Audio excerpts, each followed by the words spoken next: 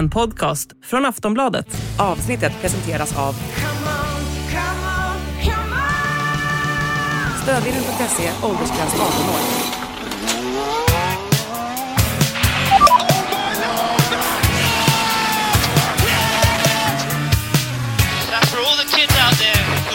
Impossible. You can do it too, man.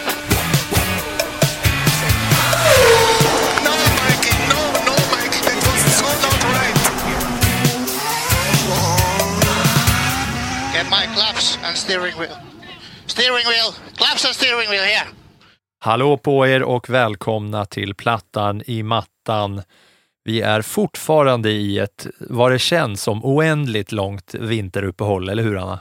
Det tar ju aldrig slut, fast det kommer ju att gå. Det kommer ju få fart här snart framöver. Ja, vi närmar oss i alla fall. Sakta men säkert.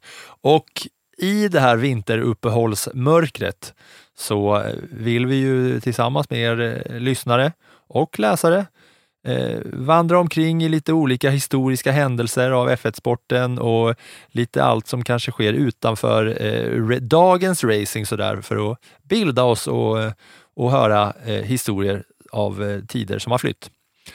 Och därför har vi den ultimata gästen för ett sånt avsnitt.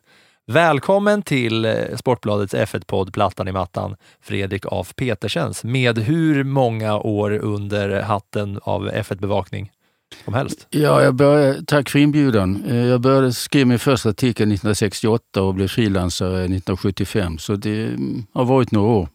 Ja, det är ett och annat år. Och ni två, Anna och Fredrik, ni har ju då så att säga jobbat på med F1-bevakning fast på olika medier och tidningar under samma era, va? Och det har vi gjort. Jag började ju skriva F1 år 2001 faktiskt. Så det är också några år sedan. Och vi har väl stött på varandra. Paris vet jag att vi träffades. På Barcelona. På Barcelona sa du. Så att några gånger under året, ja. Mm. Ja, för mig supertrevligt att ha det här som både liksom som F1-expert men även en som har varit med i journalistgamet i många, många år och på radiosporten då framförallt, va? Ja, och tyvärr en avsomnad nyhetsbyrå som heter FLT var en stor kund till mig också, men den finns som sagt tyvärr inte längre. Ja. Och fortfarande när radiosporten det händer ju fortfarande att du får vara med där så att säga. Ja, söndag eftermiddag efter varje lopp. Så min blogg, konkurrenten kanske. Ja just det, ni är ju bloggkonkurrenter också. Och då naturligtvis lite inslag också. Ja just det. Du är ju här av två anledningar. Ett är ju för att du är den du är, va? Och har bevakat sporten så pass länge. Och två, för att vi ska idag prata om Ronnie Peterson och hans storhet och betydelse och få en liksom, vad ska man säga då, en plattan i mattan inblick i Ronnie Peterson. Det blir som ett litet historiskt dokument. Och då måste man ju nästan börja med att berätta för de som inte känner till att du var ju faktiskt där 11 september på Monza när dödskraschen och Ronnie Peterson var. Ja, jag får väl säga att tyvärr var jag där. För det är någonting som man inte glömmer, men man helst inte skulle vilja uppleva. Det var en olycka som gav eko över hela världen. Inte bara i Sverige utan faktiskt över hela världen, därför att Ronnie var så pass välkänd och så duktig och så uppskattad både utav, sporten var inte lika stor då som den är idag, men Ronnie var ju känd överallt och framförallt internationellt känd som en av de bästa förarna, så att chocken var enorm. Om man tänker för våra lyssnare som kanske inte har full koll på Ronnie Peterson, så kan vi väl säga att Sverige har haft 10 F1-förare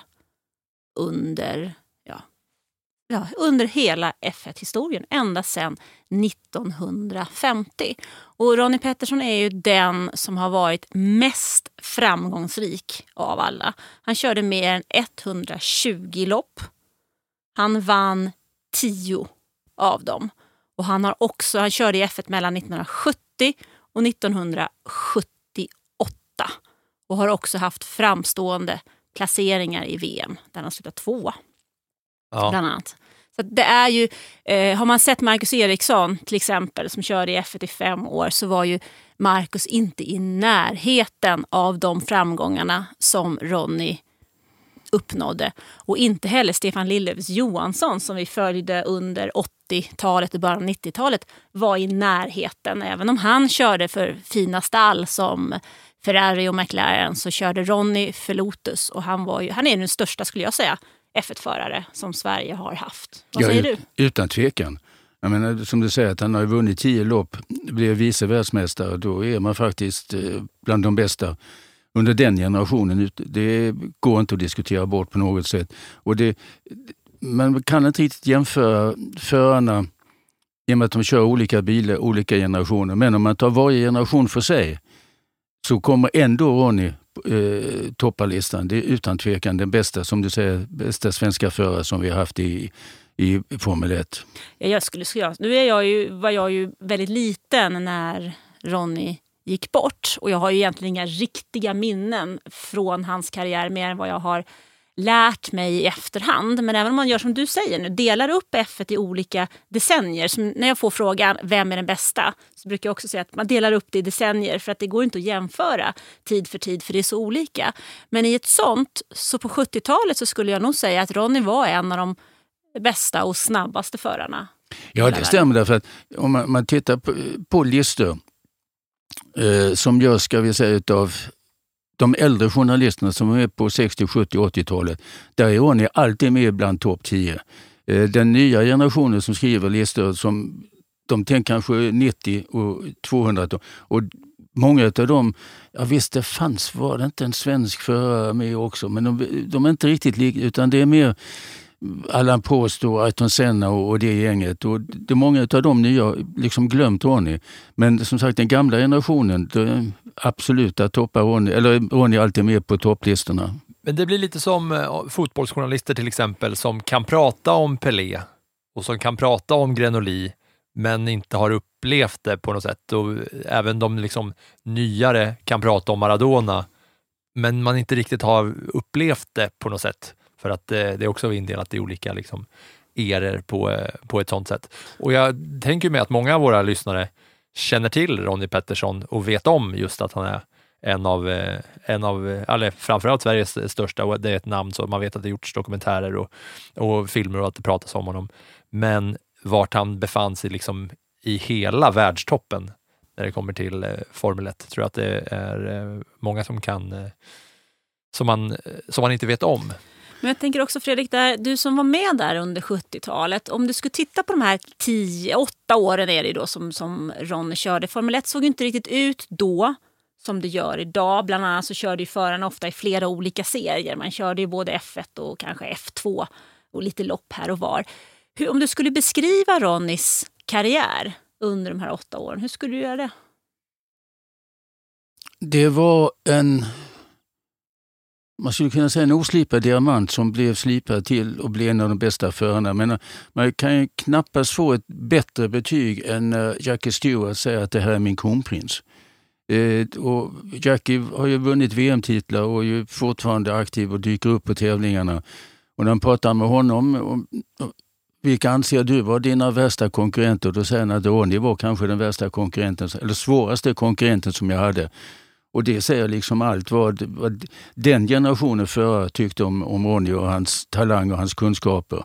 Och vad som också gjorde honom så populär bland de andra förarna, det var att Ronnie var Ronnie. Det var liksom inga dolda tankar eller någonting, utan han var aldrig 100% ärlig. Och det var det som gjorde också att det blev denna enorma vänskap mellan Mario Andretti och Ronnie. Där Mario sa till mig en gång att Ronnie är helt otrolig. Jag har aldrig träffat en människa som inte kan ljuga. Och Ronnie kan inte ljuga, sa han. Det är fullständigt omöjligt. Han frågar om någonting som gäller våra bilar, varför han var snabbare än vad jag var. Då talar han om att jag hade den och den utväxlingen eller det och det i bilen och så vidare. Han bara sa det helt enkelt. Mm. Och där ska vi kanske lägga till då att Mario Andretti är ju en av de största racerförarna, den största amerikanska racerföraren, även om han hade italienska rötter, som någonsin har funnits. Alltså han har vunnit VM i Formel 1, han har vunnit Indy 500, hans familj är ju på något sätt ett DNA i amerikansk formelbilsracing, och det finns fortfarande ett team som hans son styr i IndyCar, och han är också under en lång tid nu varit intresserad av att ta sig med det teamet till F1 faktiskt. Och det finns ju anledningar att komma tillbaka till Andretti när vi pratar om Ronnie Petersons karriär. Men jag är lite nyfiken, vad var dina första möten med Ronnie?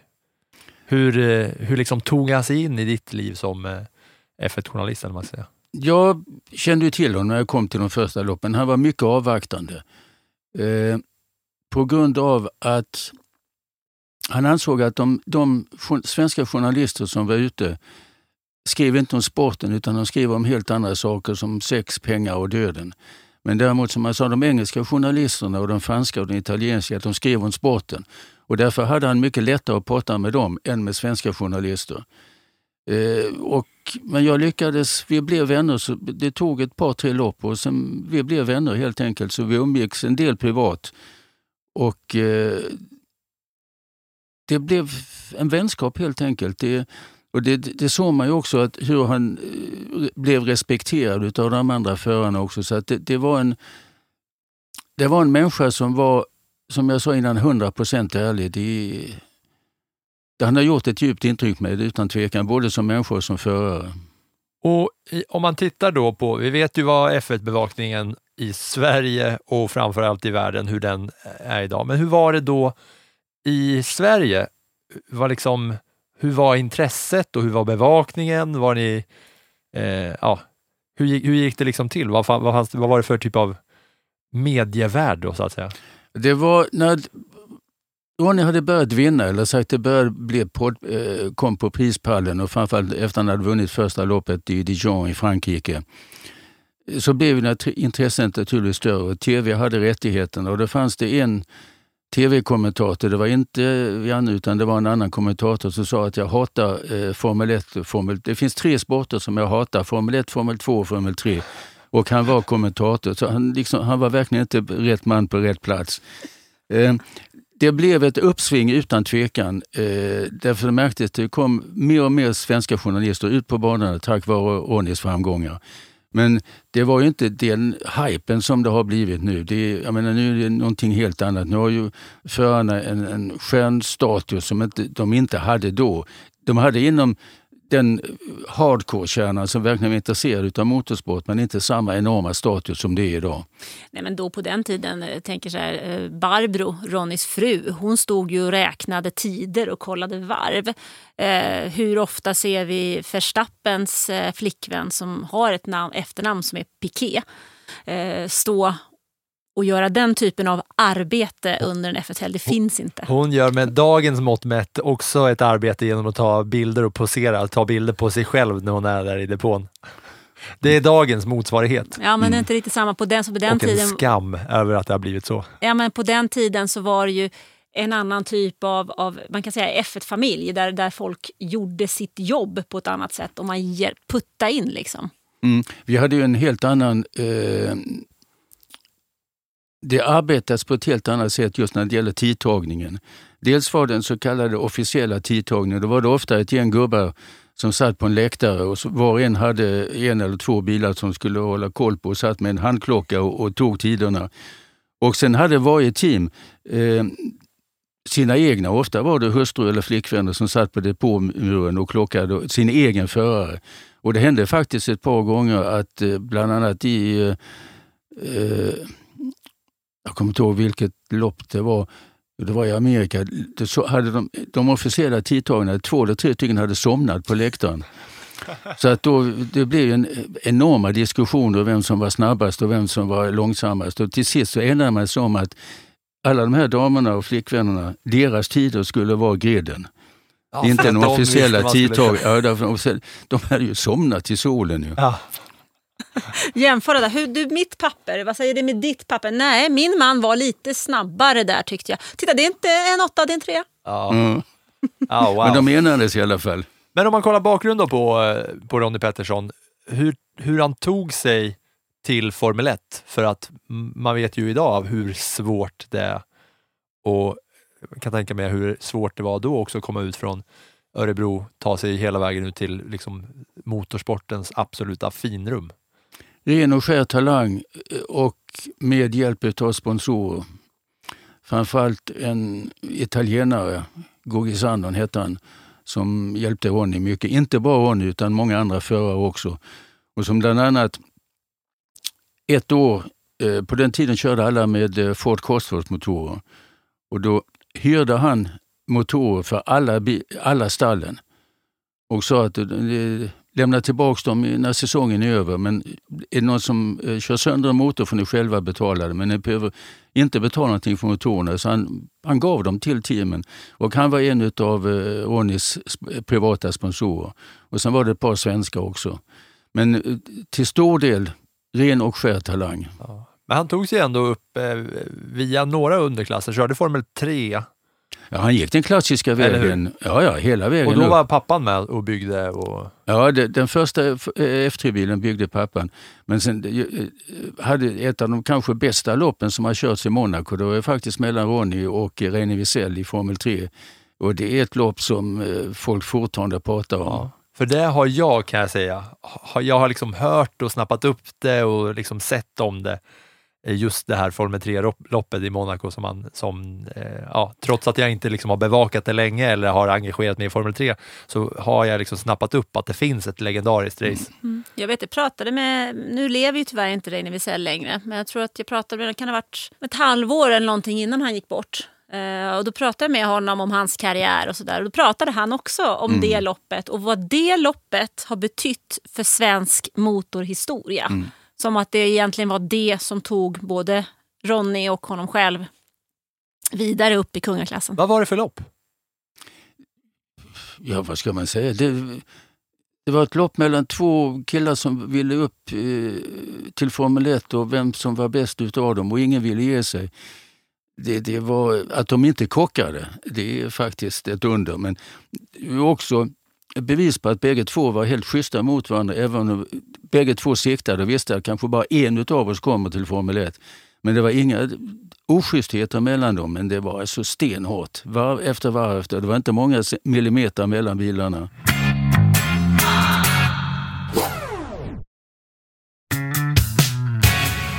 Och sen så tog han sig då till Formel 1 där det blev 9 säsonger efter, för det var via Formel 3 som han tog sig upp till F1, va?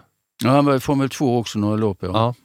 Och så då började han då i ett märke som heter March Ford. Och hur var liksom starten då? Byggdes liksom intresset upp i Sverige under tiden, alltså mot hans senare år, eller hur liksom gick bevakningen till? Var du ute på liksom, skickade Sveriges Radio ut dig på alla race typ? Jag har alltid varit frilansare, så att jag åkte ut på eget bevåg. Stora steget framåt skulle jag säga, det kom alltså efter den första segern i Dijon. Fram till dess var det också hardcore-gänget som följde motorsport. Det var många som gillade rally och så vidare, som också liksom kollade vad som hände i Formel 1. Men den riktiga skjutsen, det skulle jag säga, det kom efter Ronnie hade vunnit. Det var några svenska journalister som kom ut då och då, därför att det blev några pallplaceringar dessförinnan. Men den riktiga skjutsen skulle jag säga, det kom efter den första segern. 73 då, eller? Ja. Och då, det som man minns i efterhand, det är den här svarta Lotusen. John Player med guldbiten på sig. Den är en otroligt vacker bil alltså. Ja, det stämmer. Riktigt snygg. Ja, jag menar, jag ser den fortfarande framför mig. Den var vacker, jag håller med dig. Och det var ju på något sätt, det var ju för ett par år sedan, va? Som man ville efterlikna den där färgen och få till den där, men ingenting är så snyggt som den. Alltså. Men han hade ju en väldigt tajt relation där, Ronnie och Lotus. Vad var det som gjorde att han la så mycket av sin karriär hos just Lotus? Lotus var ju ett av de bästa stallen. med ett geni, eller nästan ett galet geni som heter Colin Chapman. Och man kan väl säga, idag pratar vi ofta om till exempel Adrian Newey som är konstruktör hos Red Bull. Men Colin var också ett otroligt geni på sitt sätt, även om hans bilar inte alltid var de bästa. Eller de mest säkra. Bra var de, men inte alltid de säkra. Och det var ju, Ronnie ville dit helt enkelt, och det blev som han ville. Och där kom ju också framgångarna. Ja, för att Reine vill sen återkomma till honom. Han sa ju vid något tillfälle till mig i alla fall att med Colin Chapman så visste man liksom aldrig vad du fick för bil. Man visste att den var snabb, men man kunde inte garantera att den tog sig hela vägen in. Så det gällde att vara förberedd för hur man skulle krascha. Det stämmer, och jag vet när vi var i Sydafrika, det första loppet en säsong, när Gunnar körde för Lotus. Gunnar Nilsson. Ja, och det blev en lång kö bakom honom. Och jag kommer ihåg en av förarna efter loppet, varför kör ni aldrig om honom? Nej, så Gunnars bil var ju som en tvådelad buss. Jag menar, ena delen var åt höger och andra åt vänster. Och vi visste liksom inte, kan vi köra om eller kör vi på bakvagnen eller framvagnen? Så att vi vågade helt enkelt köra om honom. Så att det stämmer som du säger, att man visste att bilen var snabb, men om den skulle hålla, det var ett frågetecken. Ja, enligt Visello så var det så att om en bil var så pass snabb och så pass ömtålig att den tog sig precis till målflagg och ramlade ihop därefter, då hade den gjort sitt jobb. Ja, det stämmer. Det var nog Colin Chapmans filosofi också. Men han var likadant när han flög sitt eget plan. Han var ju en galning där också. Vem då? Den här Chapman? Ja. Han var någon slags dåtidens Newey, eller? Ja, när det gällde som designer, men han ägde också Lotus-stallet och var teamchef och som sagt ägare och designer och ja, allt i allo egentligen. Aha. Men det blir ju så att han lämnar ju ändå Lotus, Ronnie, under sin karriär. Han väljer att ta steget därifrån. Varför? Jag tror att erbjudandet från McLaren var så pass stort att han kunde helt enkelt inte tacka nej. Och jag tror att just då var väl också kanske Lotus-eran på väg att ta slut, och däremot McLaren var på väg att ta över. Vilket år pratar vi om här nu? Och vilken tid är det var 78, han skulle gå till McLaren 79. Och jag tror det var det som lockade honom, att McLaren var det stallet som var på väg uppåt med Ron Dennis. Att därför ville han gå dit. Men så långt kom han ju aldrig. Nej, tyvärr inte, för det hade varit det är hypotetiskt. Det är ingen omöjligt att säga hur det hade gått. Men om vi kikar tillbaka på den här sista säsongen där då, 78, för nu har Ronnie ändå blivit stor. Jag vill nästan gå tillbaka lite ännu längre bara och fråga om dina... Då gör du det. Om dina liksom möten, eller när du var då som F1-journalist och åkte omkring. Hur mycket lopp var du på den tiden? Och vad är liksom dina, vad ska man säga, som F1-journalist och som bevakade Ronnies karriär, vad är dina så här starkaste minnen under karriären? Utöver då sista säsongen där. Jag var på alla loppen. Det är svårt att ta ett minne, för det är så pass många. Det är klart att när han vann i Frankrike, det är naturligtvis det kanske det största minnet, eller ett av de största. Men så var det så mycket annat också, rent personliga grejer med att vi umgicks. Så att hans vänskap och det var... Ja, Men bara själva, om man tar lopp för lopp då. Paris säger du, då satt du på läktaren, eller vart fick du vara liksom, som reporter, eller vad man säger? Vad menar du med... Alltså när du var på alla lopp? När vi satt i pressrummet så länge vi hade radiorättningar, så satt jag på en läktare någonstans vid banan och var tvungen att göra uppehåll när bilarna kom förbi, för det ljudet slog igenom mikrofonen så att man kunde inte höra mig. Så att så länge vi hade dem så satt jag ute på en läktare, men sen satt jag i pressrummet efter det. Det ska väl sägas om den tidens motorer också. Alltså man pratar om att motorerna låter mycket nu, men jämför man en motor då... Ja, det går inte att jämföra. Jag tänker du får nästan hoppas då att det är ett jämnt lopp så alla kommer tillsammans så du hinner rapportera under resten av varvet liksom, fast du inte har någon koll, för det fanns ju inget internet. Nej, det stämmer. Jag kommer ihåg vi satt i Paul Ricard, alltså nere i Frankrike, och vi satt på en liten träläktare utomhus vid sista kurvan. Och när jag hörde att den första bilen närmade sig, då liksom sa killarna i Stockholm att nu får det vara tyst för ljudet slår igenom. Men sen fick jag kunde inte se därför genom kurvan, för det var lite träd och grejer. Så jag fick hela tiden sitta och lyssna och säga, nu kan jag nog börja. Nej, attan också, det kommer en bil till. Så jag fick sitta och vänta tills alla hade passerat. Och när jag trodde att alla hade passerat fick jag vänta ungefär 10-15 sekunder till för att lyssna att det kommer inte en till. Och då kunde jag fortsätta och rapportera. Så att det blev lite hackigt och stökigt där, men okej. Det var så det gick till. För många gånger satt vi utomhus. Nu har de ju enorma studier, har ju själv sett enorma studier. Och det hade inte vi, utan vi satt alltså på träläktare utomhus och ibland med paraplyer och grejer. Men det var skoj. Men jag vet ju också någon gång, första gången jag var på F1, det var på ett test i Barcelona också. Toyota, det var när Ove Andersson på fortfarande levde, så skulle vi göra ett reportage om hur ett F1-test går till. Och så hade jag fått en intervju och gör den intervjun och så hade jag slut på papper, så jag spelade in och så drog Honda på sina motorer, bar Honda. Jag började anteckna på en servett där för att få med, för jag skulle tvätta det ljudet sen när jag kom hem, för jag skulle skriva ett ganska långt reportage av det där. Och det var inte enkelt. Nej, men jag hade också festliga upplevelser. Jag hade alltid blivit god vän med en radiojournalist från Argentina som heter Oscar. Och han hade alltid apricot brandy som han dagsade sa, för det rensar rösten så den blev len. Och så fick han alltid göra reklam emellanåt för ett bageri eller en apotek eller något den där stilen. Och det började mycket bra på spanska. Nu börjar loppet bla bla. Och när jag kom, när det var ungefär 4 varv kvar, så blev det att nu kommer det snart i mål här. Och det var också flaskan med apricot brandy tom.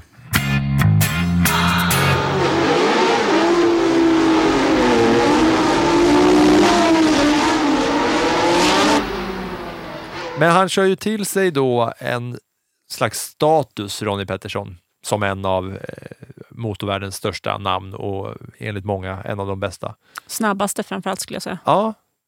Ja, därför att det som man kanske är mest berömd för när man pratar med killar som var med och riktiga experter som var med på den tiden, var hans enorma bilkontroll. Jag menar, det finns ju foton där bilen verkligen är ställer upp bilarna, går igenom kurvan, men ändå har gasen i botten. Vilket få andra kunde göra som han gjorde. Det var det som gjorde att han blev så otroligt populär bland publiken också, för det var ju breda uppställ genom kurvorna. Och det är tuffa omkörningar och så vidare, men alltid schysst. Jag har aldrig hört en annan förare under den tiden som sa ett enda ord om Ronnie, sa att hur fan kunde du köra på det sättet som du gjorde? Aldrig någonsin. Jag har hört att en del av den här kunskapen just med kurvkörningen kommer från att köra på isen i Sverige under vintern. Stämmer det? Ja, men du ser det på de svenska reseförare som är ute, och även finska. De har ju en helt annan talang och kunskap än europeerna. Just som du säger, för att de har varit ute och tränat i skogen. Och hur många av de här förarna har kört olovligt med pappas bil eller en gammal folk eller vad som helst och kört, som du säger, på is och snö ute i skogarna och lärt sig att behärska bilen. Det kan du se på alla, jag menar från Ronnie och Kenny Brecko och Marcus och hela gänget, de kan köra när det är halt. Det tycker jag man förvånas av när man kollar på gamla racingklipp, hur mycket liksom det var sladd på bilarna eller hur mycket de liksom gled ut ur kurvorna, medan till skillnad från nu när de bara så här, de flyttar ju inte en centimeter i sidled liksom. Men det är sådana som kallas utvecklingen av aerodynamics. Att du har en downforce som trycker ner bilen. Det fanns inte på den tiden. Jag menar, jag antar ni har sett bilder på när de första vingarna kom. De var ju 2 meter höga. Och då började man forska i aerodynamics och sen har det blivit en kunskap för sig nu. Det är rätt kul att titta på gamla bilder från 70-talet, även om man inte är super F1-fan. Så titta på gamla bilder och se hur bilarna har utvecklats med allt ifrån jättefläktar i baken till 6 hjul till jättevingar som du säger. Det är ju en helt... Och så på vägen fram då så togs F1 till Sverige också. Ja, det kom en liten cigarrökande gubbe från Småland ut till Europa, så jag ska ha Formel 1 i Sverige. Ja. Och så... Det var liksom reaktionen. Keep on dreaming. Men drömmen blev sann. Anders Torp pratar vi om då. The eyes of the motor racing world were focused on a small, previously unknown town deep in the south of Sweden. It was 1:30 on a hot, dusty Sunday afternoon, June the 17th. Now we find ourselves further north than at any time in a European World Championship. We're at Anderstorp in Sweden, and behind me the Scandinavian Raceway, with some tortuous corners that seem to go on and on, a flat place amidst the pine trees where the drivers are really going to have to work. And the Swedes for their first ever Grand Prix have come here in huge quantities, 50,000 of them, and the man they want to see win is Ronnie Peterson, the man who's driving in his 38th Grand Prix. Med hjälp av Ronnies karriär då, gissar jag på, eller? Ja, det var ju dragpostet utan tvekan. Men Smokey var ju också envis som synden. Han sa bara, jag har bestämt mig, då ska jag ha det. Men han blev ju utskrattad både i Sverige och utomlands. Men han pratade med Bernie och det gick igenom. Ja, det var en upplevelse. Hände det något med sporten just på så sätt? Att den kom och kördes? Att hela liksom F1-eliten kom till Sverige? Ja, men det blev det därför att om du ser på de kallade VIP-gästerna som kom dit, så var det ju samma gäng så att säga som åkte upp till Sälen och Åren när Stenmarks var som bäst. Det var ju hela Stockholms jetset och jag menar Lill-Babs, för det var en massa kändisar som var där. Men framför allt, och honom räknar absolut inte in bland kändisarna, och det var ju prins Bertil som var mycket motorintresserad som kom dit också. Han var ute på flera tävlingar sen också. Så att det blev ett enormt drag på Anderstorp utan tvekan, och det betyder nog rätt mycket. Jag tror att många utav de sen som försökte bli reseförare blev inspirerade av vad som hände och vad som skedde på Anderstorp. Att sen inte någon lyckades direkt, det är en annan historia, men jag tror många ungdomar blev inspirerade. Vad kördes det 6 gånger eller någonting på 70-talet, va? Det kördes väl aldrig efter Ronnies död? Nej, det skulle ha gjort det, men det blev inställt. Så att det kändes ju på något sätt som att Sveriges topp och hype låg där på 70-talet. Då fram till Ronnie Petersons död, när man ändå har ett eget GP i Sverige. Fatta hur stort det hade varit om vi hade haft ett F1-lopp i Sverige idag. Ja, det är just det. Jag håller med dig fullständigt. Men det märkliga är att då vet jag att TT skickade ut en undersökning bland sina kunder vad de ville ha mer och mindre av. Och jag trodde att okej, that's it, nu blir jag arbetslös. Men då det var Janne Niklas som då var sportchef på FLT som berättade för mig att i de svar som TT fick så var det man ville ha mindre av statistik, men man ville ha mer av, så kom motorsport på antingen andra eller tredje plats. Och det förvånade alla. Och det var jag tacksam för då kunde jag fortsätta. Jo, men så är det ju. Motorsporten har ju det, har vi märkt många gånger och F1 här, att det finns ett djupt rotat intresse i Sverige för motorsport och för F1. Och än idag, jag har en son som går på gymnasiet, när de snackar i en stad som jag bor i, Ystad, där man nog inte har något fotbollslag av högsta kvalitet, och tittar man möjligen på MFF. Men när jag hör så pratar man handboll, men sen är det F1. Och det finns inte i närheten av någon racing. Det finns en svampabanan i Tomelilla, men det är liksom det. Inte... det är liksom... Ni varit och kört det? Svampabanan i Tomelilla? Ja, men det är så roligt för att den ligger precis vid en stor rondell som man kör norröver mot Kristianstad. Ja. Och där ligger en gammal folkracebana och bara namnet Svampabanan gör att det finns inget annat egentligen i den regionen. Och jag hör även på andra kompisar som han pratar med från andra handbollslag och sånt runt om i Sverige att även ungdomar idag är intresserade av F1 och motorsport. Så det finns någon slags, jag förstår absolut det intresset som fanns då i slutet av 70-talet pratar vi om och 80-talet, för det har fortsatt liksom. Ja, nu har vi vad är det, 4-5 killar som kör internationellt med blandade framgångar. Men vi har en ung kille som precis har blivit med i Ferraris Junior Academy. Dino Beganovic. Har varit med i podden som gäst här hos mig och Anna, och förhoppningsvis ska väl vara det igen för att vi tycker det är kul att ha honom med. Nu ska jag köra Formel 3. Så det Men allting går kanske ibland runt i cirklar, men när du är på väg upp igen, just som du säger med din son, att många pratar om Formel 1 eller motorsport. Och mycket som, självklart, man kan se så mycket på tv, så mycket video, YouTube och allt vad det heter. Därav kommer intresset, och just som du säger också, Drive for Survival har skapat ett enormt intresse för motorsporten.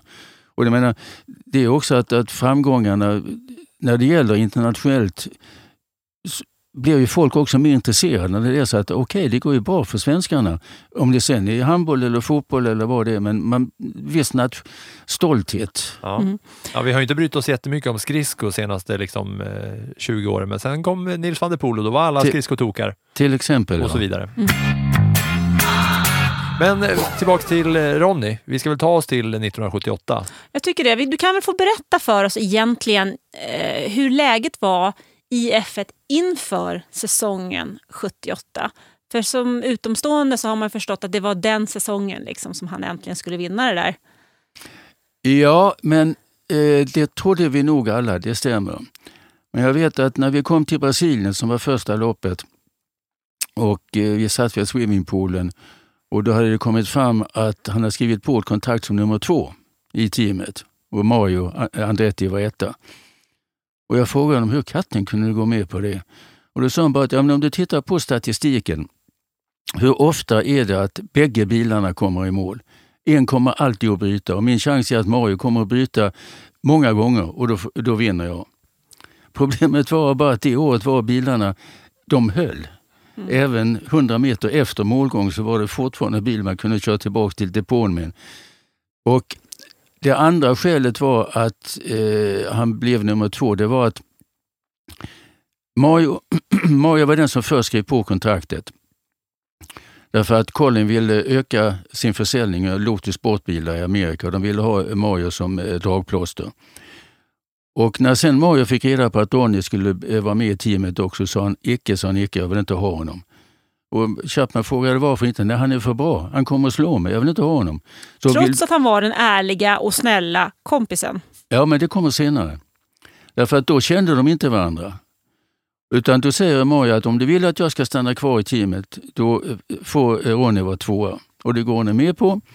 Och så lär de känna varandra, och de blir alltså dessa otroligt goda vänner. Men så började det hela. Men sen blev det alltså den utveckling som ingen hade räknat med. Och sen, ja, det gick ju som det gick, att de tävlade mot varandra. Ibland vann Ronnie och ibland vann Mario de flesta loppen. Men det väsentliga var att det rådde en otrolig harmoni i stallet. Var det som byggde framgången? Jag tror det, ja. Därför att även om de såg varandra som konkurrenter så man kan ju vara konkurrent om man var konkurrent, men man kan också vara vänner, så man utsatte inte den andra för några faror eller satte honom i en farlig position eller något i den där stilen. Så att jag tror att det var det som gjorde att det fungerade så fantastiskt bra som det gjorde. Men det var klart och tydligt uttalat att du kör inte om Andretti så länge han enligt kontraktet, ja. Och Ronnie, som var Ronnie, ärlig, han lydde. Även om han hade kunnat göra det ett par gånger. Och så utspelade sig säsongen under de racen som var upp till då Monza. Ja, men jag skulle tro att det blev en viss ändring efter Holland som var loppet innan. Där Mario hade problem. Och Ronnie hade kunnat köra om men inte gjorde det. Och jag vet att vi satt jag kommer ihåg att vi satt i Lotus husbuss. Det var Ronnie, Mario och det var jag. Och då säger Mario att Ronnie, du och jag, vi kör nu om VM. Vi struntar fullständigt i ditt kontrakt och i mitt kontrakt, och vi struntar absolut 100% fullständigt i vad Colin Chapman tycker och tänker. Han kan sparka oss bägge, det struntar vi. Men om jag vinner VM-titeln som Mario, så vill jag inte bli ihågkommen som världsmästare som blev världsmästare bara för att den bästa föraren inte fick köra om mig. Sen blev det tyvärr som det gick. Men ändå storsinnigt ändå att säga det. Men det är alltså vänskapen dem emellan. Att det utvecklades under året, och även med Gunnar, att det var 3 killar som fann varandra som vänner. Där man kunde bortse från att vi var konkurrenter på banan, men vi kunde umgås som vänner. Jag menar, vi bodde hos Mario en vecka och hade otroligt skoj. Jag menar, skulle Max Verstappen bjuda in Sergio Perez och bo hemma hos honom i kanske han skulle få bo i tortyrkammaren då. Ja, princip ja. Utan aircondition. Ja, ungefär. Ja. Det är väl de förutsättningarna han skulle få. Men alltså, Andretti och det att de körde samma bil. Men de körde väl inte samma bil? Det var väl inte samma villkor? Andretti och Ronnie. Bilarna var, jag skulle säga att de var jämställda, det var de. Mario fick ju kanske en liten fördel då och då, men Ronnie hade 2 mekaniker som heter Rex och Bobby som var 120% Ronnie-fans. Det var en gång på Brands Hatch när loppet kördes där, eller Englands GP kördes där Ronnie var snabbare än Mario. Och Colin sa till meckarna, Ron, kalla in honom, tanka bilen, han är för snabb. Ja. Så de kallade in honom, då fanns det ju inte Ron utan det stod med en skylt att han skulle komma in. Och då tar de en dunk som nu fungerade på ett helt annat sätt. Då hade man en vanlig dunk som en stor tratt och så tankade de. Och så stack han iväg och var ändå snabbare än vad Mario var. Så frågade en utav dem, jag kom inte ihåg om det var Rex eller Bobby. Nej, sa han, dunken var tom. Vi tyckte det var taskigt av Colin att stoppa Ronnie på det sättet. Så vi bara tog en dunk som var tom och så stod vi där och som om vi tankade. Och när vi tyckte, nu är dunken, den bör nog vara tom nu. Så tog den bort den och sa, Ronnie, nu kan du köra. Det var hans 2 mekaniker, Rex och Bobby. Det är 2 helt otroliga människor. Nu ska vi jämföra med när vi pratade med Charlie Häggstam här för något avsnitt sen och han pratade om att det är 22 gubbar på en bil. Ja, det var lite annorlunda. Ja, just det. Andra tider. Ja. Men om vi tar oss till den här helgen då? Ja, jag vill bara stanna lite kvar i jämförelsen Andretti och Ronnie. För jag har ju sett en dokumentär som du också medverkar i där Lotus-mekaniker säger att det faktiskt låg tyngder i Ronnies bil och att de då gjorde som de blev tillsagda ibland och att det var vissa däck som han fick köra på som var annorlunda mot Andretti. Ja, men du sa nyckelordet ibland. Ja. Inte alltid. Och hur bestämdes det där då? Nej, det var Colin Chapman som gav order. Ja.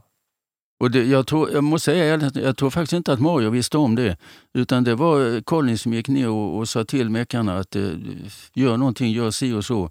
Men många gånger var ju Ronnie minst lika snabb, det kanske skilde några tiondelar. Men det var också hans otroliga bilkontroll att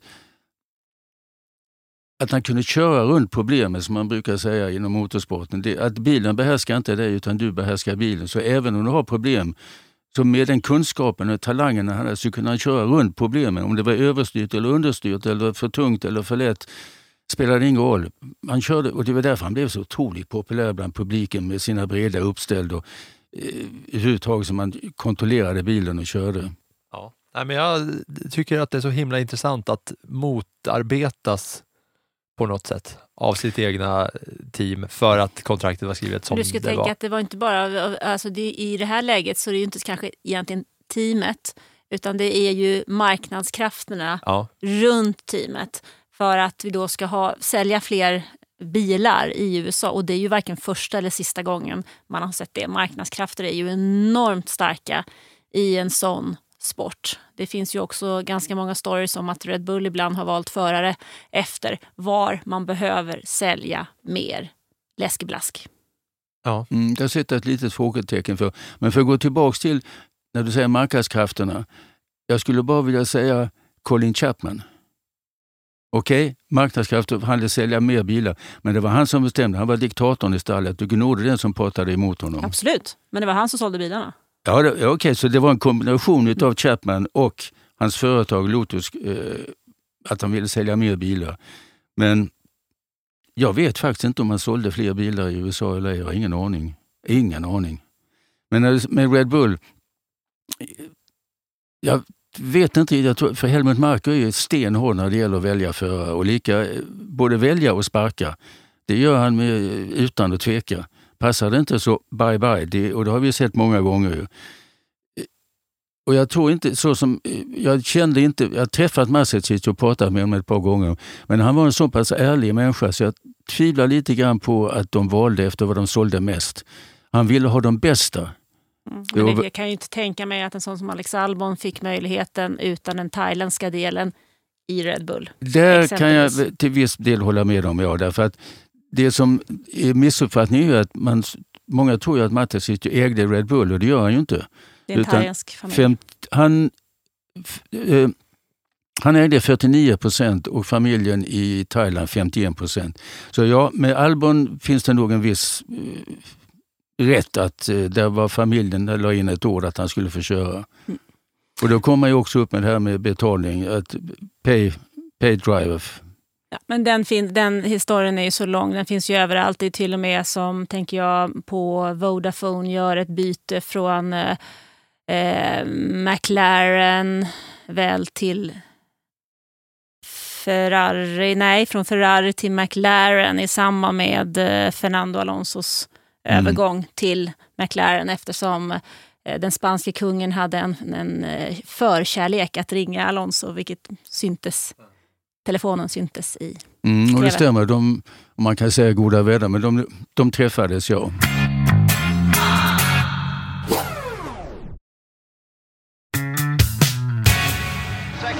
Peterson is dropping back in the field as they head for that punch. There's an accident!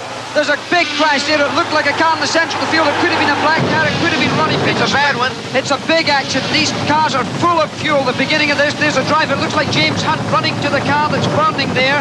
He's running to that fire. The word, Jackie, is it's Peterson. Peterson in the burning car. Nu skulle jag äntligen vilja höra om den här helgen i september 1978. Kan du ta oss med från träning och kval till race?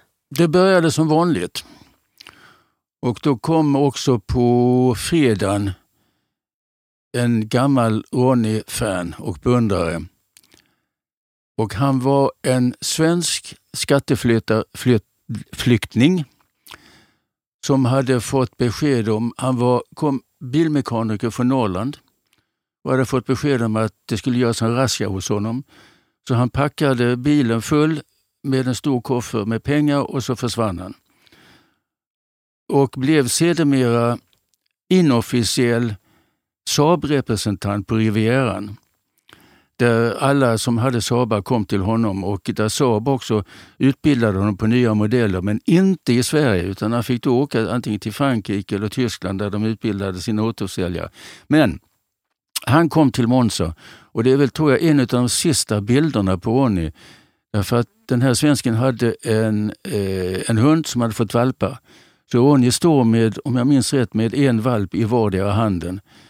Och det tror jag är en av de sista fotorna från den helgen där det liksom inte var när han satt i bilen eller något, utan mer när han var inne i depån. Och sen fredagen var helt normal. Och vi pratade och han berättade hur bilen var och kampen med Mario om att vinna VM-titeln. Det skiljer bara några poäng emellan dem. Och sen kom lördagen och då kom ju kraschen med den bilen. Och han fick ju reservbilen som inte var lika bra som originalet, eller den första, det är helt klart. Men det gick ju hyfsat i kvalet i alla fall. Lite besviken över kvalet och sen kom så sagt det samtalet som vi hade i husbussen med dem emellan som jag fick vara med och lyssna på. Och sen var han på söndagen lite nervös, tror jag han var. Lite spänd. Nervös är kanske fel, men lite spänd. För det är en sak att köra reservbilen och den vanliga tävlingsbilen. Men inte nervös på det sättet, händer någonting. Utan det var bara det här att är den lika bra som den bilen som jag kraschade. Det var nog det som gjorde honom lite spänd. Just för han var på den absoluta toppen här och det är så lite som skiljer liksom, i marginaler och hundradelar hit och dit. Det, är liksom, det vet jag, det pratade vi också om att han självklart tänkte han på VM-titeln och att han fortfarande hade en viss chans. För det är så små marginaler och sen när man är där längst fram. Och... Ja, men sen hände ju tyvärr det som hände så att det kostade ju alla drömmar brutalt. Och vart var du då? Då satt jag och Christer Ulfbåge längst upp under taket på Monza-banan. mitt emot depån och vi satt ungefär vid tredje raden. Om man tittar på griden, ungefär tredje raden, rakt upp, där satt vi under taket. Och hur upplevde du situationen? Hur upplevde du den här starten? Jag upplevde så att för det första, på den tiden var det ofta att man hade någon hedersgäst som var starter, som stod och vinkade. De här lamporna som är idag, de 5 lamporna, det fanns ju inte då, utan det var ju någon som vinkade iväg dem med en flagga. Och det var ju ofta då någon hedersgäst som fick göra det. Om jag minns rätt så var det, om det var borgmästaren i Monza som fick starta. Men det var någon slags omvänd som det är idag när det är kändisar som kör sista flaggan, målflagg. Ja, just det. Men han gjorde ett stort misstag här, så är det någon som ska skyldas på olyckan så är det han. Därför att bilarna är på väg in och står stilla, nästan stilla på griden när han släpper iväg dem. Men vet inte att Riccardo Patrese inte har kommit ännu, utan Riccardo kom ju med full fart genom sista kurvan. Han visste han var lite sen för att ställa upp sig på griden och se att hela gänget framför honom, de har ju redan startat. Men bara att de är ju ettans växel på väg lägga i 2:an, då var det manuell växellåda. Och han kommer med full fart på kanske 4:an eller 5:an. Och hela fältet drar fram mot där den nya banan skiljer sig från den gamla med den enormt bankade kurvan som man inte använder längre. Och där finns ett järnräcke. Och strax innan det så viker han in. Och jag tror det är James Hunt som tittar åt vänster, för det är där räknar med att om någon ska köra om honom så är det ju där. Han tittar inte på yttern, på högern. Och där kommer Patrese och pang och då blir det kedjereaktionen där. Han blir ju förskräckt att när han ser att Patrese är på väg att köra om honom och komma in på banan. Så att han reagerar ju och sen blir det ju en kedjereaktion med Hans-Jörgen Stuck och Vittoria Brambilla och med Ronnie. Så att det var så det hände där. Och när du sitter där på läktaren och ser det här, hur det låter i radio har vi hört. Men hur upplever du det? Jag såg att Ronnie gjorde en dålig start därför att han missade antagligen en växel. Och så att det liksom så att han rörde sig inte lika snabbt som de andra. Så jag tittade ner på hans bil och sen följde jag den tills olyckan hände. Och det var därför jag kunde säga att det var Ronnie som var inblandad och Christer säger då att nej, vi ska lugna ner oss och vänta tills vi får ett besked vem som är inblandad i olyckan. Men jag såg direkt att det var Ronnies bil som började brinna. Ja, vi ska väl lyssna på hur det lät. Kurvan där borta, så händer det någonting direkt till. Och riktigt vad som händer, det är en krock där borta, en jättekrock. Oj, det här kan bli riktigt tråkigt. Det är en fruktansvärd kollision, det brinner där nere och jag kan inte säga, de har en helikopterbild. Just nu zoomar de in där på en bil som brinner fruktansvärt och det ser ut, är det inte en Lotus? Och då ropas du in liksom av radio, du ska berätta vad du tror. Nej, vi ligger ju i direktsändning, Christer och jag. Så att det var bara till att fortsätta och berätta vad vi såg och så vidare. Så att jag kommer inte ihåg hur länge vi gjorde det. Det kom väl in någon annan sport också i och med att det blev en lång paus. Och sen återupptog sändningarna när omstarten gick. Ja, vi ska inte säga vad det kan vara för bil. Det är Lotus nummer 6, det är bilen med Ronnie Peterson. Men känslan där efteråt är ju att han inte är så illa skadad. Och hur lång tid tog det ungefär tills han fick möjlighet att åka till sjukhus? Det stämmer helt vad du säger. Därför att jag gick snabbt ner i depån och pratade med professor Sid Watkins som då inte var den officiella tävlingsläkaren. Det blev han senare. Men han var med, han gick bort till olycksplatsen och hjälpa till och blev bortputtad av sina italienska kollegor och polisen sa du har inte här att göra. Ja, men sa han, jag är läkare, kan hjälpa till, intresserad, så inte att de bara knuffade bort honom. Men han lyckades sen då titta på Ronnies skador och prata med en läkare som hade behandlat Ronnie på plats. Och då fick han besked att benet var brutet på ett par ställen. Men det värsta som kunde hända var att en tå skulle kunna bli tvungen att bli amputerad. Men som jag sa, Freddy, don't worry, han kommer att köra i Argentina nästa år, det är inga som helst problem. Och det gick jag ju också, eller jag kommer inte ihåg när det var jag eller Christer som gick, men när vi återupp sändningarna. Och då sa jag det att okej, benbrott, men professor Watkins säger bla bla bla. Mm. Så att då hade man liksom känslan, okej, bad luck. Men det värre så var det inte, trodde vi då. Sen visade det sig att det gick ju. Men du åkte själv också till sjukhuset efter detta, eller? Ja, jag åkte på måndag för vi satt i sändning rätt länge. För loppet tog ju ut på tiden. Och vi bodde inne i Milano. Och om jag minns rätt så Christer flög hem, har jag för mig. Men jag stannade kvar i alla fall och gick upp på sjukhuset på måndag morgon. Och fick reda på det att han hade gått bort under natten. Du fick alltså det beskedet på sjukhuset och på måndag förmiddag. Och Mario Andretti, han vann ju det här loppet och säkrade också VM-titeln i och med den segern. Där har vi liksom 2 teamkompisar. Den ena avlider, den andra säkrar VM-titeln. Hur upplevde man stämningen och allting runt omkring detta? För det är ju såna enorma skillnader i just den här stunden. Ja, men du vet, det blev ju inte känt förrän på måndag morgon att han hade gått bort när journalisterna kom till sjukhuset. Och jag vet, jag stod på trappan och på den tiden som jag rökte och så att Mario kommer i en bil. Alla förarna fick alltid låna bilar utav en bilfirma inne i Milano som de fick låna över helgen. Och jag ser att den här Rolls Roycen kommer in. Och jag ser att det är Mario som sitter i bilen och jag springer ner på trappan för att han skulle slippa och bli intervjuad av alla journalister som sitter där eller som står och väntar utanför sjukhuset. Därför Ronnie skulle läggas på lite parad så man kunde gå in i ett kapell. Och det vill jag stoppa honom från att göra, att alla journalisterna skulle överfalla honom. Och speciellt då som det säger att italienska rötter och alla italienska journalister och Ronnie som kallades för the king of Monza för han hade vunnit 3 gånger.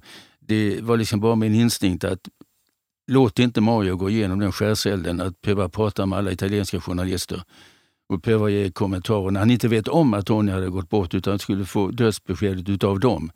Och så jag går fram, då jag ser att alla fotograferna springer fram mot bilen när de känner igen Mario.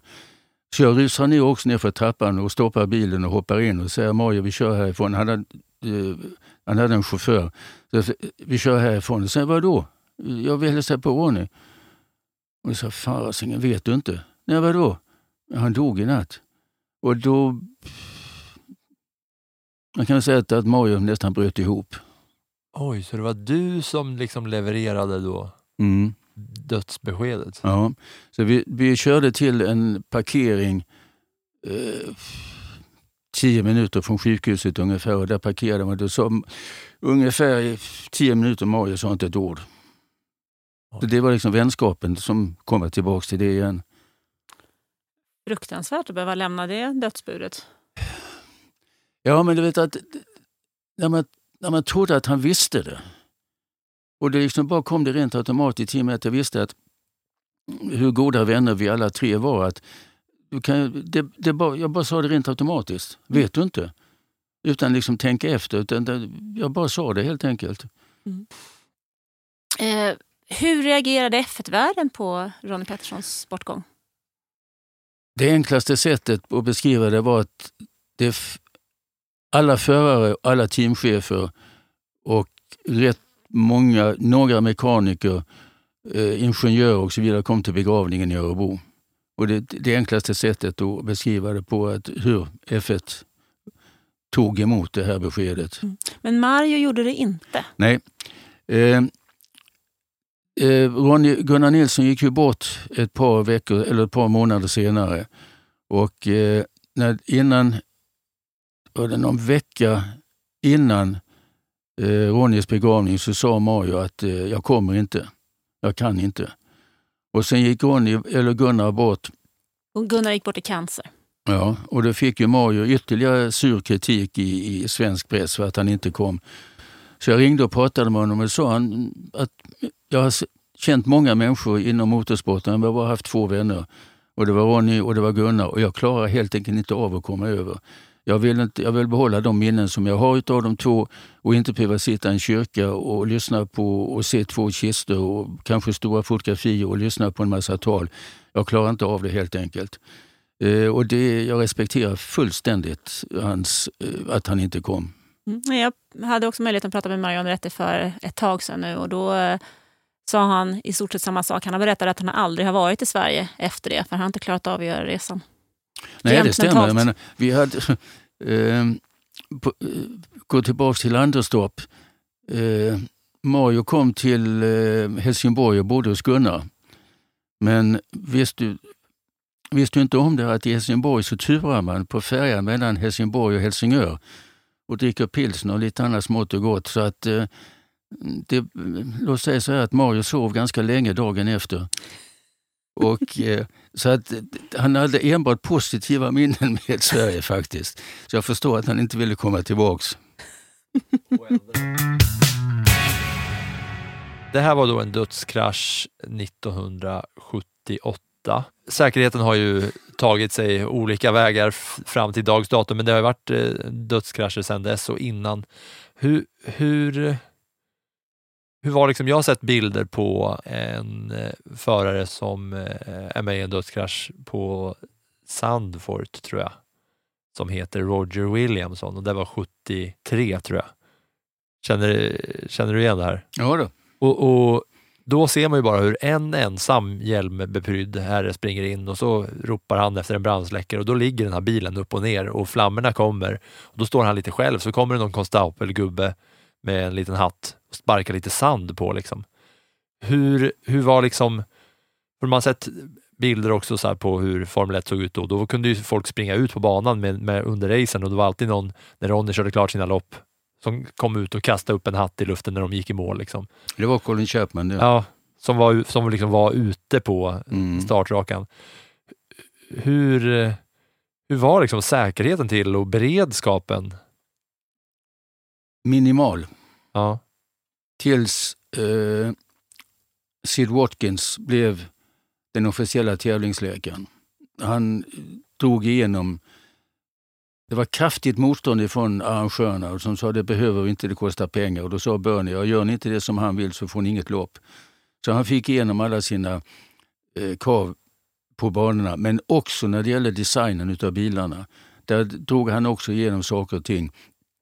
Och sa till konstruktörerna helt enkelt, om ni inte gör som jag säger så får ni inte ställa upp. Därför vi kommer inte godkänna bilen. Till exempel var framaxeln som var i samma höjd som anklarna. Och han bara sa, men om det blir påkört fram så bryter ju bägge fötterna, och det är nästan bland det sämsta man kan bryta i kroppen, så är det just fötterna.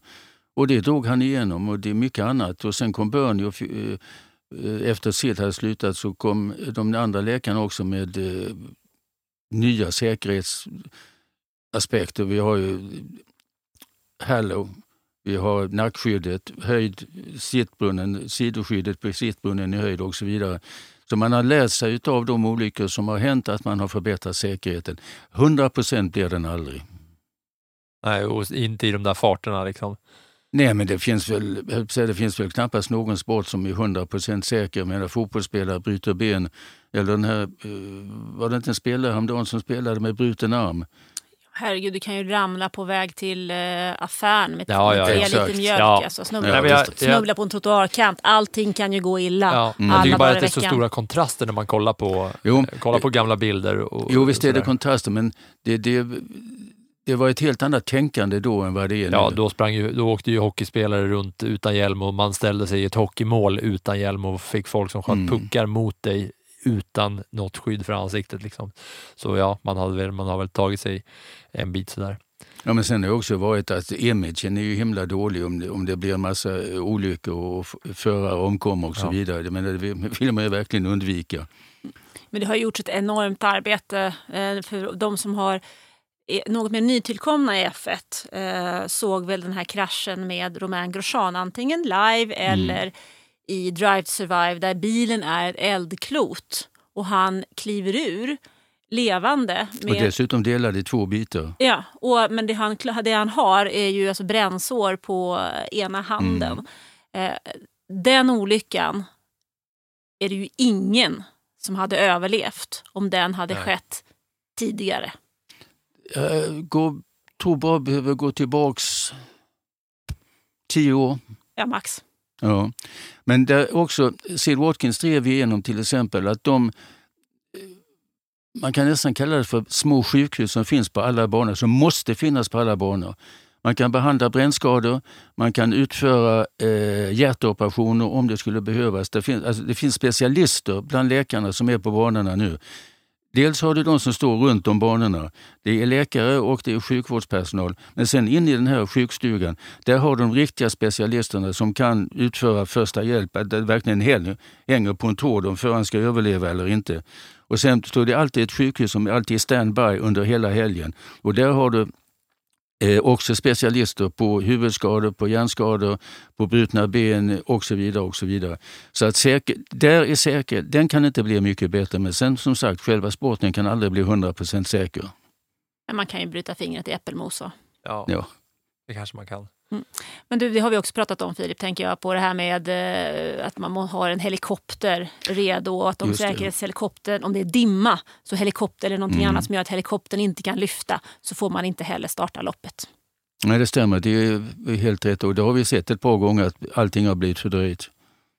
Och för att summera Ronnie Peterson på något sätt då, kan man ens göra det efter att ha pratat om hela karriären så här på något sätt? Jag tycker det inte, därför att det som du sa, Anna, det är, inom svensk motorsport, det är den största föraren vi har haft.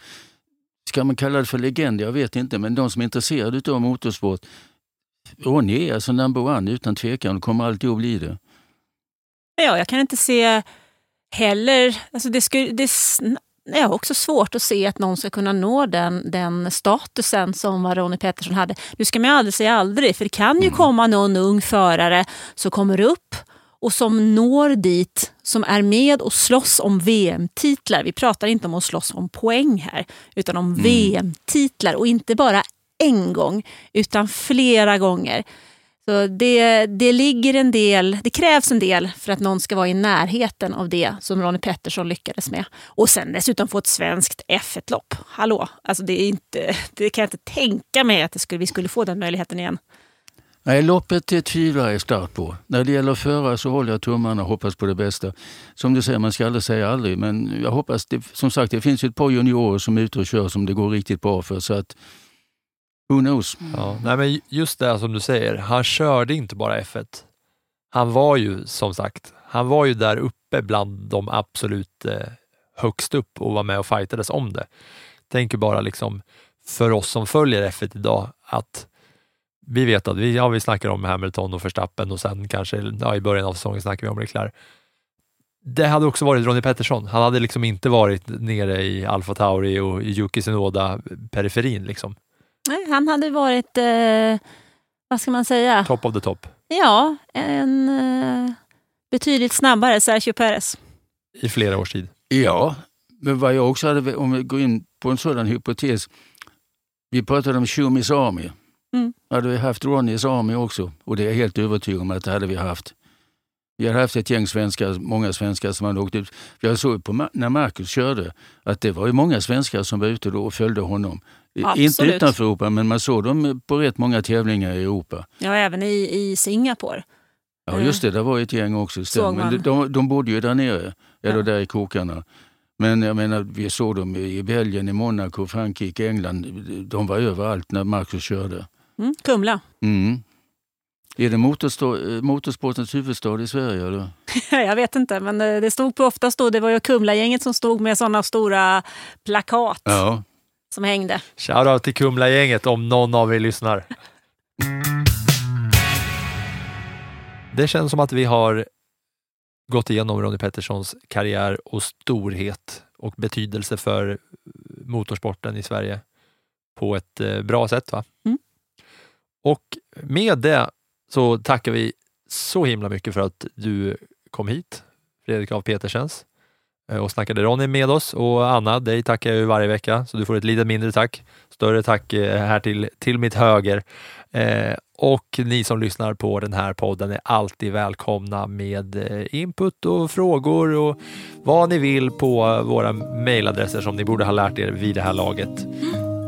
Tack så mycket för att du kom hit. Stort tack. Jag tackar själv.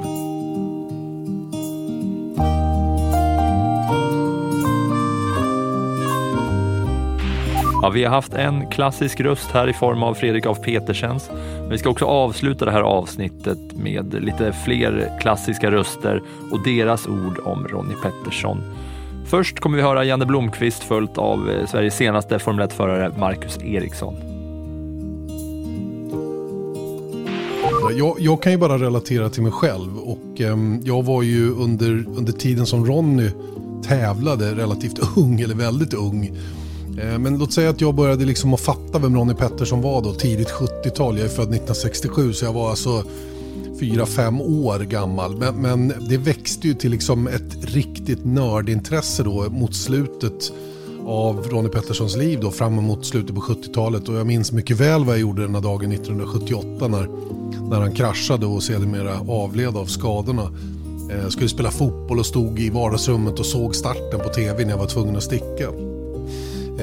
Smeknamnet Super Swede är ju ingen tillfällighet att han har fått, och det finns legendariska bilder på honom när han kommer med full opposite lock på ratten genom Woodcote Corner på Silverstone, och det är ofta en sån bild som lyfts fram när man pratar om Ronnie Peterson och The Super Swede.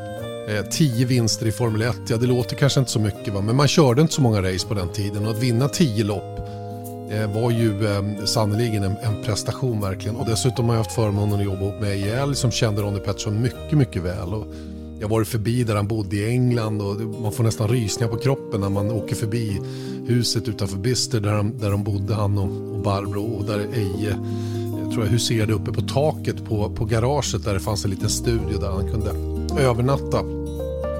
Ronnie Peterson är en riktigt stor svensk idrottsprofil verkligen, och jag hoppas hans minne kommer att finnas kvar länge, även om det kommer en ny, yngre generation av Formel 1-fans och tittare. Vad han har betytt är väl att liksom, vart jag än har varit i världen och kört och sagt att jag kommer från Sverige, så är det väldigt många som fortfarande kommer ihåg Ronnie Peterson. Och det tycker jag är rätt så coolt med någon som liksom dog 78, och ändå så är det folk som kommer ihåg han, och liksom han gjorde ett väldigt stort intryck på racingvärlden, tror jag, på sättet han dels körde och sättet han var på.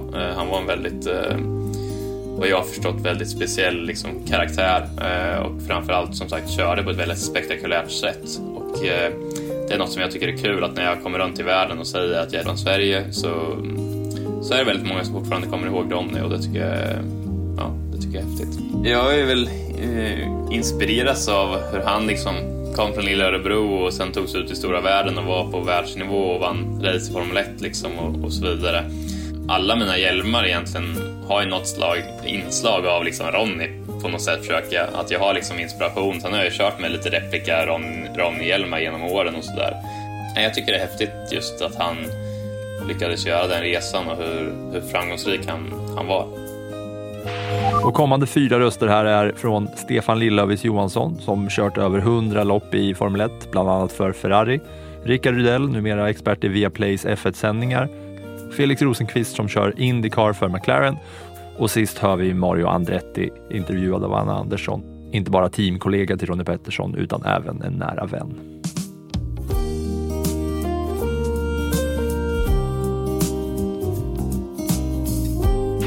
Ronnie var självklart min första hjälte, kan man säga, inom racing. Kanske Jim Clark var nog den första förresten när jag var riktigt liten. Men när Ronnie började komma upp genom klasserna i Formel 3 och så var han ju redan då den stora hjälten för alla yngre förare i go-kart och sånt i Sverige. Och när han sen kom till Formel 1 och började vinna sånt, så blev han ju självklart nationalhjälte, men också en stor inspiration för hela den generation av förare som kom efteråt sen i Formel 3 då. Jag själv och Eje, Anders Olofsson. Det var ju säkert 10 riktigt duktiga förare från Sverige som körde Formel 3 i europeiska mästerskapet och även i England. Och sen när jag själv kom till Formel 1 lite senare då, det var ju några år efter Ronnie hade gått bort, så upptäckte man ju hur otroligt populär han var inom hela Formel 1-communityn. Både som förare, givetvis alla avgudar ju honom för hans aggressiva och vilda stil, kan man väl säga lite grann. Men framförallt som person så var han ju otroligt väl omtyckt av allihopa, och alla saknade honom mycket, självklart. Och hade det inte varit för Ronnie personligen så tror jag aldrig jag hade kommit, eller kanske inte kommit, men satsa så hårt på att lyckas hela vägen i racing som jag gjorde. Va? Så att utan honom så hade jag nog aldrig haft en karriär, tror jag inte.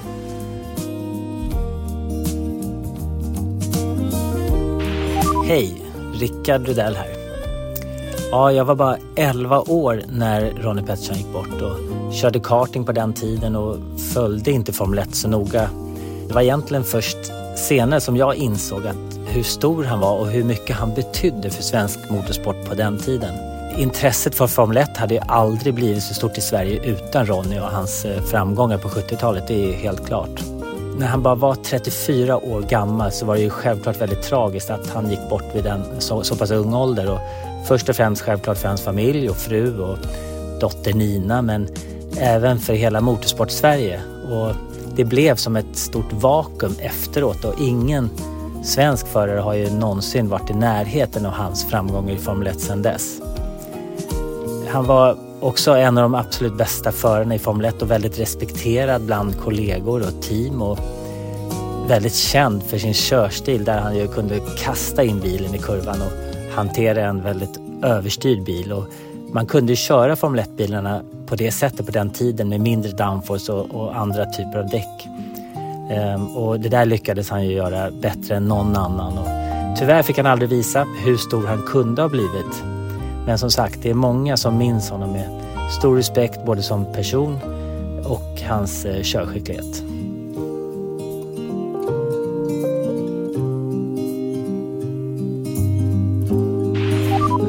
Ronnie var ju någon som man även som liten pojk visste mycket väl om vem det var, även fast han gick bort långt innan jag föddes. Men min far berättade ju tydligt när man växte upp vem han var och vad han har gjort, och var ju liksom alltid medveten om att det var den största vi har haft när man växte upp och började köra go-kart och sånt där.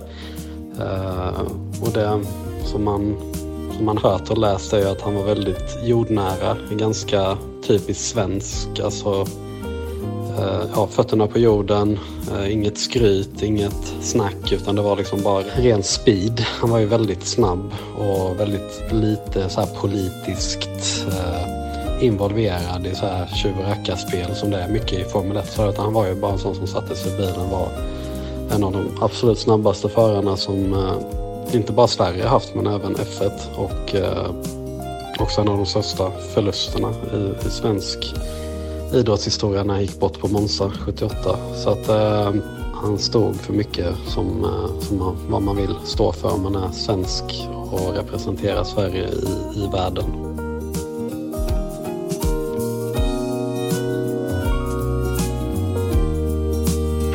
Ronnie, he and I and the family, we bonded quite nicely. It was almost a natural relationship in that respect, where you go, you're serious on the racetrack, and then we enjoy our life away from the racetrack. And he was raising a very young family, and so was I at the time.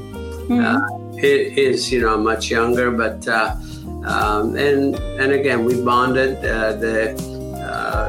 My wife Deanne obviously got to know Barbara quite well, and so we would spend time in Europe together, and also when they would come to the United States, the same thing. He would stay with us, and so it's something very special that doesn't always happen with teammates, if you will. In fact, when I think about it, except for my son, those are the only two teammates that we had that relationship that I can remember.